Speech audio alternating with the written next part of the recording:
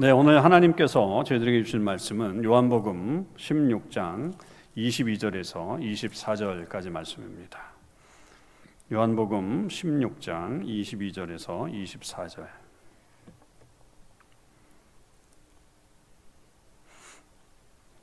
신약성경으로 175면, 176면가 되어 있습니다.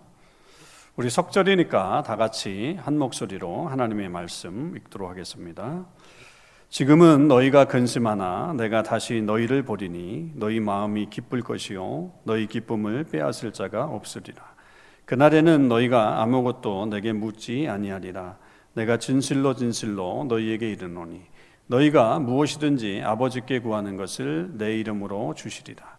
지금까지는 너희가 내 이름으로 아무것도 구하지 아니하였으나 구하라 그리하면 받으리니 너희 기쁨이 충만하리라. 아멘. 할렐루야. 네, 올해 마지막 수요 예배를 저희들이 드리고 있는데 3주 동안 이제 저희들이 특별히 이제 크리스마스를 앞두고서는 크리스마스 찬양에 대한 또 말씀과 은혜를 같이 나눴고요. 오늘은 마지막 시간인데 우리가 잘 아는 이 찬송가 369장에 나오는 죄짐 맡은 우리 구주라고 하는 이 찬양을 중심으로 해서 함께 좀 은혜를 나눠보려고 합니다. 이 죄짐 맡은 우리 구주 이 찬양은 정말로 우리 모두가 굉장히 좋아하는 그런 찬양이고 특히 이제 우리 어르신들로부터 이렇게 많이 불려졌던 그런 찬양이에요. 저는 뭐 개인적으로 좀 피아노 반주할 때 반주법을 좀 배웠을 때 이 찬양이 아주 좀 쉽게 되어 있는 찬양이어서 그렇게 처음에 배웠던 그런 기억이 있기도 합니다. 그런데 이 찬양이 사실은 우리가 기도에 대한 또 그리고 이 찬양이 주는 은혜가 큰데 조금 더 이 찬양에 대한 어떤 배경을 공부해 보면 캐나다에 살고 있는 우리에게는 훨씬 더 친근감을 줄 수 있는 그런 찬양입니다. 사실은 이 찬양에 그 작사가와 작곡가가 있지만 작곡가에 대해서는 그렇게 많이 알려지지는 않고 그저 평범한 몇 줄의 그냥 그 내용만 담겨져 있지만 이 작사가에 대해서는 굉장히 많은 글들이 있습니다. 그리고 조금씩 차이는 있지만 그 내용을 한번 좀 정리해 보면 굉장히 큰 은혜가 되는 그런 이분의 삶의 모습이 있어요. 이 찬송은 이 조셉 스크리븐이라고 하는 분에 의해서 찬송 가사가 쓰여졌습니다. 이분은 1819년에 아일랜드에서 태어났다 그래요. 그래서 이제 거기서 자라면서 청년이 되었을 때 이 가문의 어떤 전통을 이어받아 가지고 이 가문이 아마 직업 군인이었던 것 같습니다. 그래서 이 조셉도 역시 군인이 되려고 했었는데 건강이 여의치가 않아서 이분은 군대를 가지 않고 문학을 전공하게 됐다는 거죠. 그래서 그 문학을 전공하는 이 기간에 예수님을 알게 되었고 또 예수님을 그때 이제 영접을 하게 돼서 그렇게 대학을 졸업한 이후에는 선생님으로서 그렇게 몸을 담고 있었습니다. 그러던 중에 1843년에 그의 인생에 아주 큰 비극을 하나 경험하게 되는데 이 결혼을 앞두고 있었던 약혼녀가 있었어요. 근데 이 약혼녀와 결혼식 하루 전날에 이 약혼녀가 이 조셉의 집으로 오는 그런 과정이 있었는데 이제 말을 타고 오게 됐는데 강 위를 건너다가 이 다리 위에서 결국은 이 말을 타고 오다가 그냥 떨어졌어요. 말에서 떨어져가지고 머리가 돌에 부딪혀가지고 의식을 잃은 거예요. 그래가지고 결국 그 물에 빠져서 죽습니다.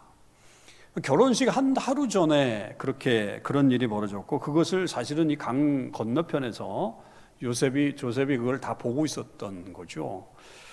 참 이건 너무나도 놀라운 일이죠. 약혼녀가 결혼식 하루 전날 자기의 집으로 오다가 물에 빠져서 이제 결국은 죽은 그런 일들이 일어나게 되면서 이분이 이제 더욱더 그 신앙에 대한 어떤 갈망으로 더 깊이 들어가게 돼요. 그래서 이제 그 일로 인해서 이 플리마우스 브레드런이라고 하는 신앙 공동체가 있었는데 거기에 훨씬 더 이분이 더 깊이 이제 신앙 안으로 들어가게 됐죠. 이제 그런 어려움을 지난 다음에 이분이 이제 우리가 살고 있는 이 캐나다로 이주를 합니다. 캐나다에 처음에 와가지고 어느 쪽에 살았냐면 지금 이제 런던 가는 쪽에 우드스탁하고 그 브랜포드 이쪽에 사립 초등학교 교사로 그렇게 생활을 했다 그래요. 그러다가 거기 한 몇 년 있다가 이분이 이제 어디로 이주를 하냐면 이제 우리 토론토 동쪽에 있는 폴트호프, 그다음에 그 라이스 레이크라고 하는 그 지역으로 이쪽으로 이미 이사를 와서 거기서 이제 가정교사의 일을 하게 된다고 합니다. 근데 여기서 이제 여인 하나를 또 만나요. 이 캐서린 로체라고 하는 이 여인을 만나는데, 그래서 이분과도 약혼을 했어요. 근데 뭔 일인지 하여튼 이분에게는 어려움이 또 오는데, 이 결혼을 하기 전에 이 캐서린이라고 하는 이 여인이 아마 다니던 공동체에서 침례를 받아야 된다, 이렇게 얘기를 했나 봐요. 그래서 침례를 받았는데, 이 캐서린이 침례를 받았는데 그 날씨가 굉장히 추웠던 날에 침례를 받아가지고, 그 침례가 이제 우리처럼 세례를 그냥 주는 것으로 끝나면 좋은데, 이 침례라고 하는 게 그렇지 않잖아요. 물속에 완전히 들어갔다가 나와야 되는 그런 거잖아요. 그래서 침례를 받았는데 그날 날씨가 너무너무 추워가지고 그때 이 여인이 침례를 받고 한기가 들어서 폐렴에 걸려요. 그리고서는 4개월 만에 죽습니다. 참 이게 너무 이 조셉에게는 이런 일들이 일어나게 되는 이런 모습을 통해서 굉장히 큰 낙심을 하게 되죠. 그러니까 먼저 약혼한 그 여인은 결혼식 하루 전날 그렇게 죽게 됐고, 두 번째 약혼을 했던 이 여인은 또 마침 또 침례를 받았는데 그게 오히려 폐렴에 걸려가지고 또 세상을 떠나게 되는 이런 비극이 연속해서 이 조셉에게 일어나게 된 거죠. 그래서 이런 고통 속에서 그가 이제 시를 쓴 것이 우리가 아는 이 죄짐 맡은 우리 구주라고 하는 겁니다. 근데 요 기간에 대해서는 조금 그 학자들의 역사가들의 이야기가 좀 다른데, 왜냐하면 이 시기에 어머님이 그 북아일랜드에 계셨던 어머님께서 굉장히 큰 고통, 그 아픔 속에 있었다 그래요. 그래서 큰 병에 걸렸는데 그 어머님을 위해서 이 찬송시를 썼다, 이 시를 썼다라고 그렇게 알려지기도 했습니다. 그래서 그때까지는 1절과 2절만을 그렇게 썼다 그래요. 3절은 아직 쓰지 않았고, 그래서 여러분 우리가 369장을 보면 죄짐 맡은 우리 구주 어찌 좋은 친구인지, 걱정 근심 무거운 짐 우리 주께 맡기세. 주께 구함 없는 고로 복을 받지 못하네. 사람들이 어찌하여 아랠 줄을 모를까. 시험 걱정 모든 괴로움 없는 사람 누군가. 부질없이 낙심 말고 기도드려 아뢰세. 이런 진실하신 친구 찾아볼 수 있을까? 우리 약함하시오니 어찌 아니하려일까. 그렇게 되어 있죠. 1절과 2절은 그렇게 되어 있어요. 그러니까 여기서 사실은 이 조셉이 가장 핵심적으로 그 어려움을 당하는 지금 아픔 속에 있는 어머님, 그리고 자기가 당했던 어떤 그런 슬픔 속에서 가장 핵심적으로 강조하고 있는 내용이 뭐냐면, 주님은 나의 친구가 되신다라고 하는 거예요. 어찌 좋은 친구인지, 그리고 이런 진실하신 친구 찾아볼 수 있을까라고 하는 그런 내용이 사실은 핵심 포인트였죠. 그래가지고 이 어려움 속에서도 그렇게 나와 친구가 되어주신 주님에 대한 묵상이 있었고, 또 어머니가 그렇게 아프신 가운데 있을 때 결국 주님을 의지하면서 그 주님이 친구 되시는 그 주님을 의지하면서 살아가라라고 하는 그런 말로 위로를 해준 거죠. 그래서 사실은 찬송가가 알려지게 된 것은 어머님을 통해서 알려졌다 그래요. 그 어머님이 이 찬송가의 가사가, 찬송가 아직 찬양이 붙어 있지는 않았지만 가사가 너무 좋아서 이걸 가지고 이제 흥얼흥얼을 내다가 이게 미국으로 넘어오면서 미국의 작곡가에 의해서 작곡이 돼서 이제 우리에게까지 알려졌다 그럽니다. 그런 와중에 결국 이 조셉은 독신으로 살아요. 독신으로 계속 살면서 목회를 좀 하게 됩니다. 그래서 이 조그만한 교회에 목회를 하면서 무엇보다도 이 사람은 전도자의 삶을 계속적으로 살았습니다. 그러니까 마을마다 다니면서 전도를 하게 됐죠.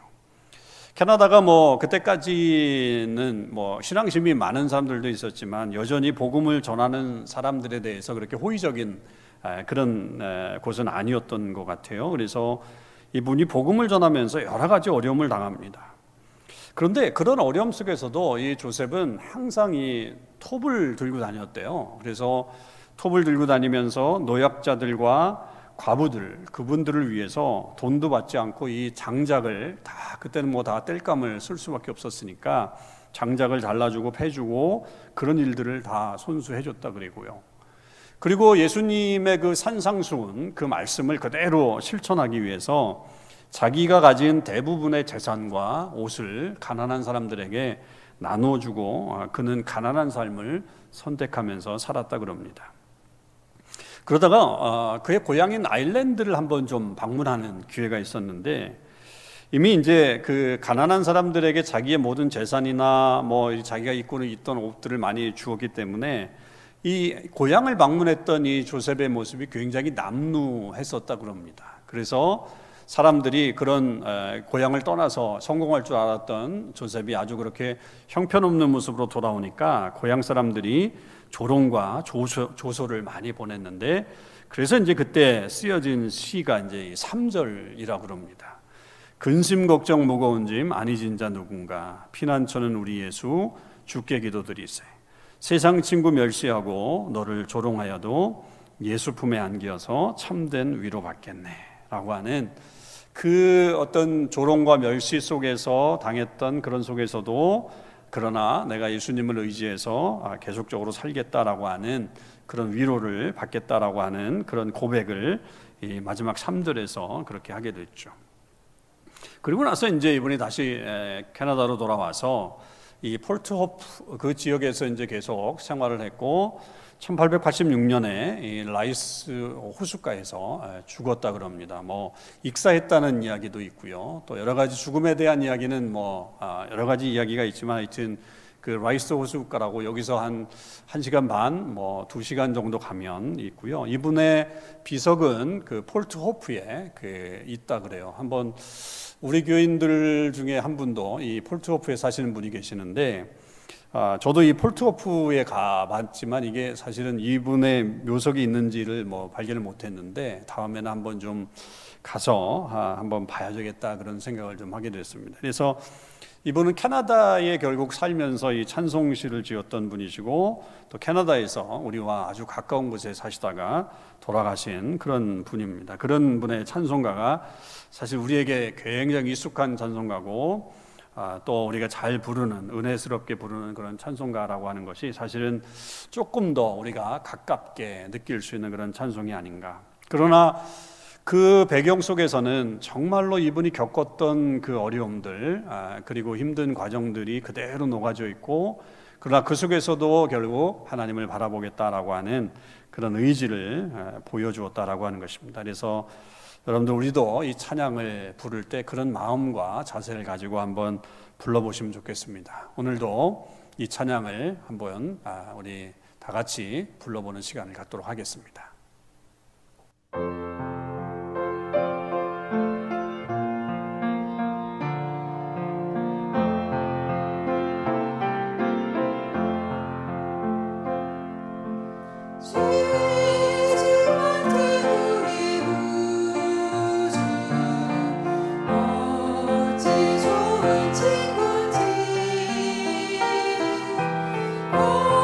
걱정 근심 무거운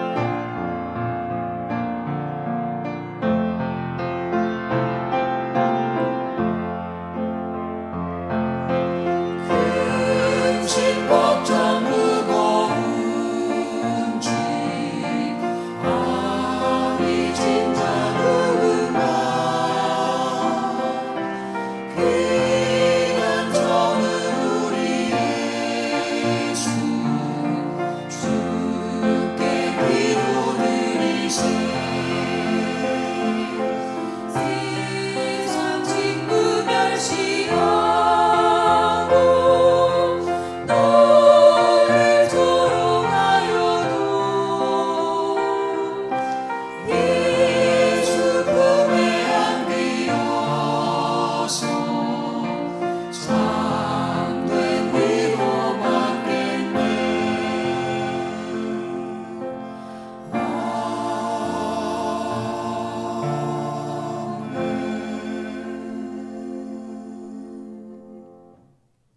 네, 여러분, 이 찬양이 이렇게 또 아름답게 우리가 함께 부르면 큰 은혜가 되는 귀한 찬양이니까 여러 가지 방법도 우리가 기도할 때도 그렇고 또 여러 가지 모습으로 함께 찬양했으면 좋겠습니다.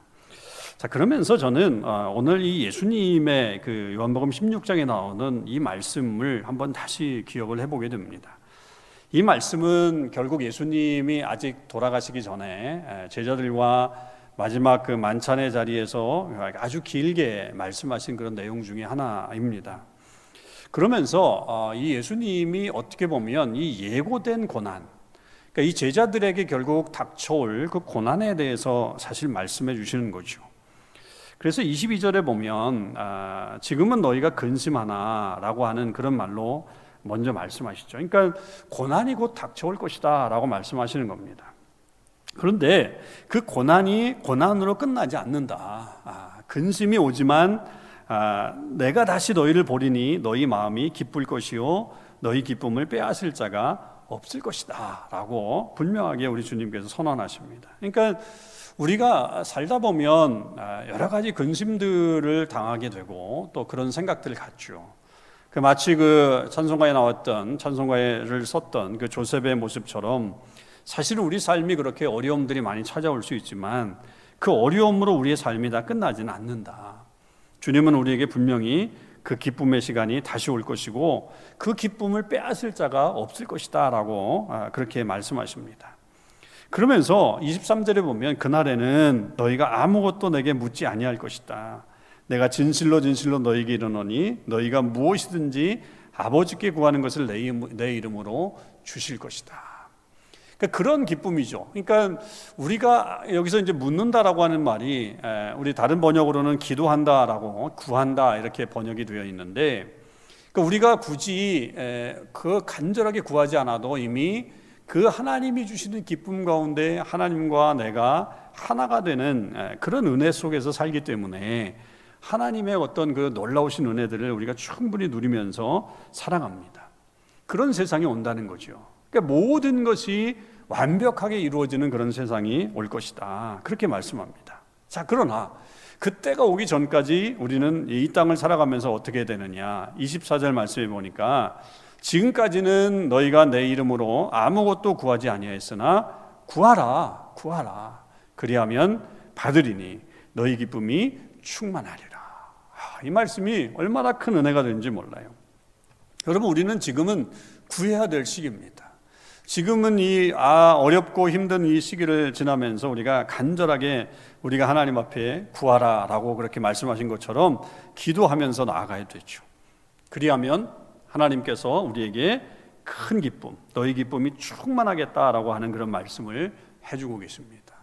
그렇기 때문에 그 장차 누릴 그 하나님의 기쁨, 주님이 다시 오시고 주님을 만날 수 있는 그런 이 제자들에게 그런 기쁨이었던 것처럼 그 기쁨, 우리도 장차 이제 그렇게 주님을 만나게 되겠지만 여러분 그 기쁨을 오늘날에도 충분히 누릴 수 있다는 거예요. 우리가 어제 말씀을 통해서 시편 43편에도 그런 말씀이 있었잖아요. 큰 기쁨 되신 주님. 그 기쁨은 기쁨의 극치를 말하는 거거든요. 여러분 이 땅에서 우리도 그런 기쁨을 누리면서 살아갈 수 있습니다. 그것은 바로 구하는 자죠. 기도하는 자에게 하나님께 주시는 기쁨이 있다라고 하는 것입니다. 그러니까 이 조셉이 그 어려움 속에서도 결국 그가 하나님을 포기하지 않고 하나님 앞에 우리가 친구 되신 주님께 우리가 구하지 않으면 안 된다. 어찌 아니 구할 수 있느냐? 어찌 아니 우리가 기도할 수 없지 않는 기도해야 되지 않겠느냐라고 하는 그런 고백으로 그 찬양을 만든 것처럼 여러분 우리도 이 어려운 시기에 그 하나님 앞에 간절히 구하면 우리에게 그런 기쁨이 충만하게 나타나게 될 것입니다. 한 해를 마감하는 이 시간입니다. 여러분 이 시간을 정말 소중하게 잘 보내시고 무엇보다도 정말 이 기쁨을 누릴 수 없는 이 시대, 정말 기뻐하려고 해도 그 기쁨이 잘 생기지 않는 이 시대에 우리 속에 충만한 기쁨이 넘쳐나는 그런 시간을 만들기 위해서는 우리가 하나님과의 교제를 아주 긴밀하게 해나가는 그런 시간들이 필요합니다. 저와 여러분이 이 마지막 시간들을 그렇게 하나님과 함께하고 또 동행하고 무엇보다도 하나님과 깊은 교제를 통해 기도하면서 여러분의 삶을 사셔서 또 올해도 기쁨, 또 내년에도 큰 기쁨이 넘치는 그런 삶을 사실 수 있기를 주님의 이름으로 간절히 축원을 드립니다. 기도하시겠습니다. 하나님 감사합니다.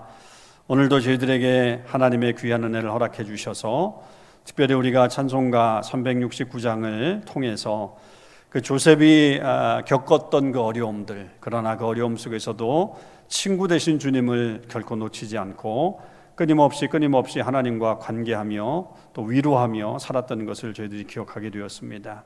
아버지 하나님, 저희들에게도 이런 어려운 시간들이 있을 수 있고 또 있었던 분도 계시고 또 앞으로 이 제자들이 모르는 것처럼 근심할 때가 올 수도 있습니다. 그럴 때를 예비해서 하나님, 우리가 늘 기도에 힘쓰는 자들이 되게 하시고 또 기도를 통해서 우리에게 주시는 하나님의 큰 기쁨을 누리며 살아가는 저희 모두가 되게 해 주시옵소서. 한 해를 마감하는 이때 하나님, 소망 없는 시대를 살지만 소망을 충분히 가질 수 있는 근거를 우리가 가지고 있음을 깨닫고 하나님 앞에 나아가게 하시고 잘 마무리해서 하나님의 능력이 임하는 시간들, 또 새롭게 임하는 하나님의 놀라우신 축복들을 기대하며 나아가는 시간들이 되게 해 주시옵소서. 다시 한번 우리의 삶을 지켜주시는 하나님 앞에 감사드리며 우리 주님 예수 그리스도의 이름으로 간절히 기도하옵나이다. 아멘. 우리 마지막 찬양 486장을 다 같이 찬양하시겠습니다.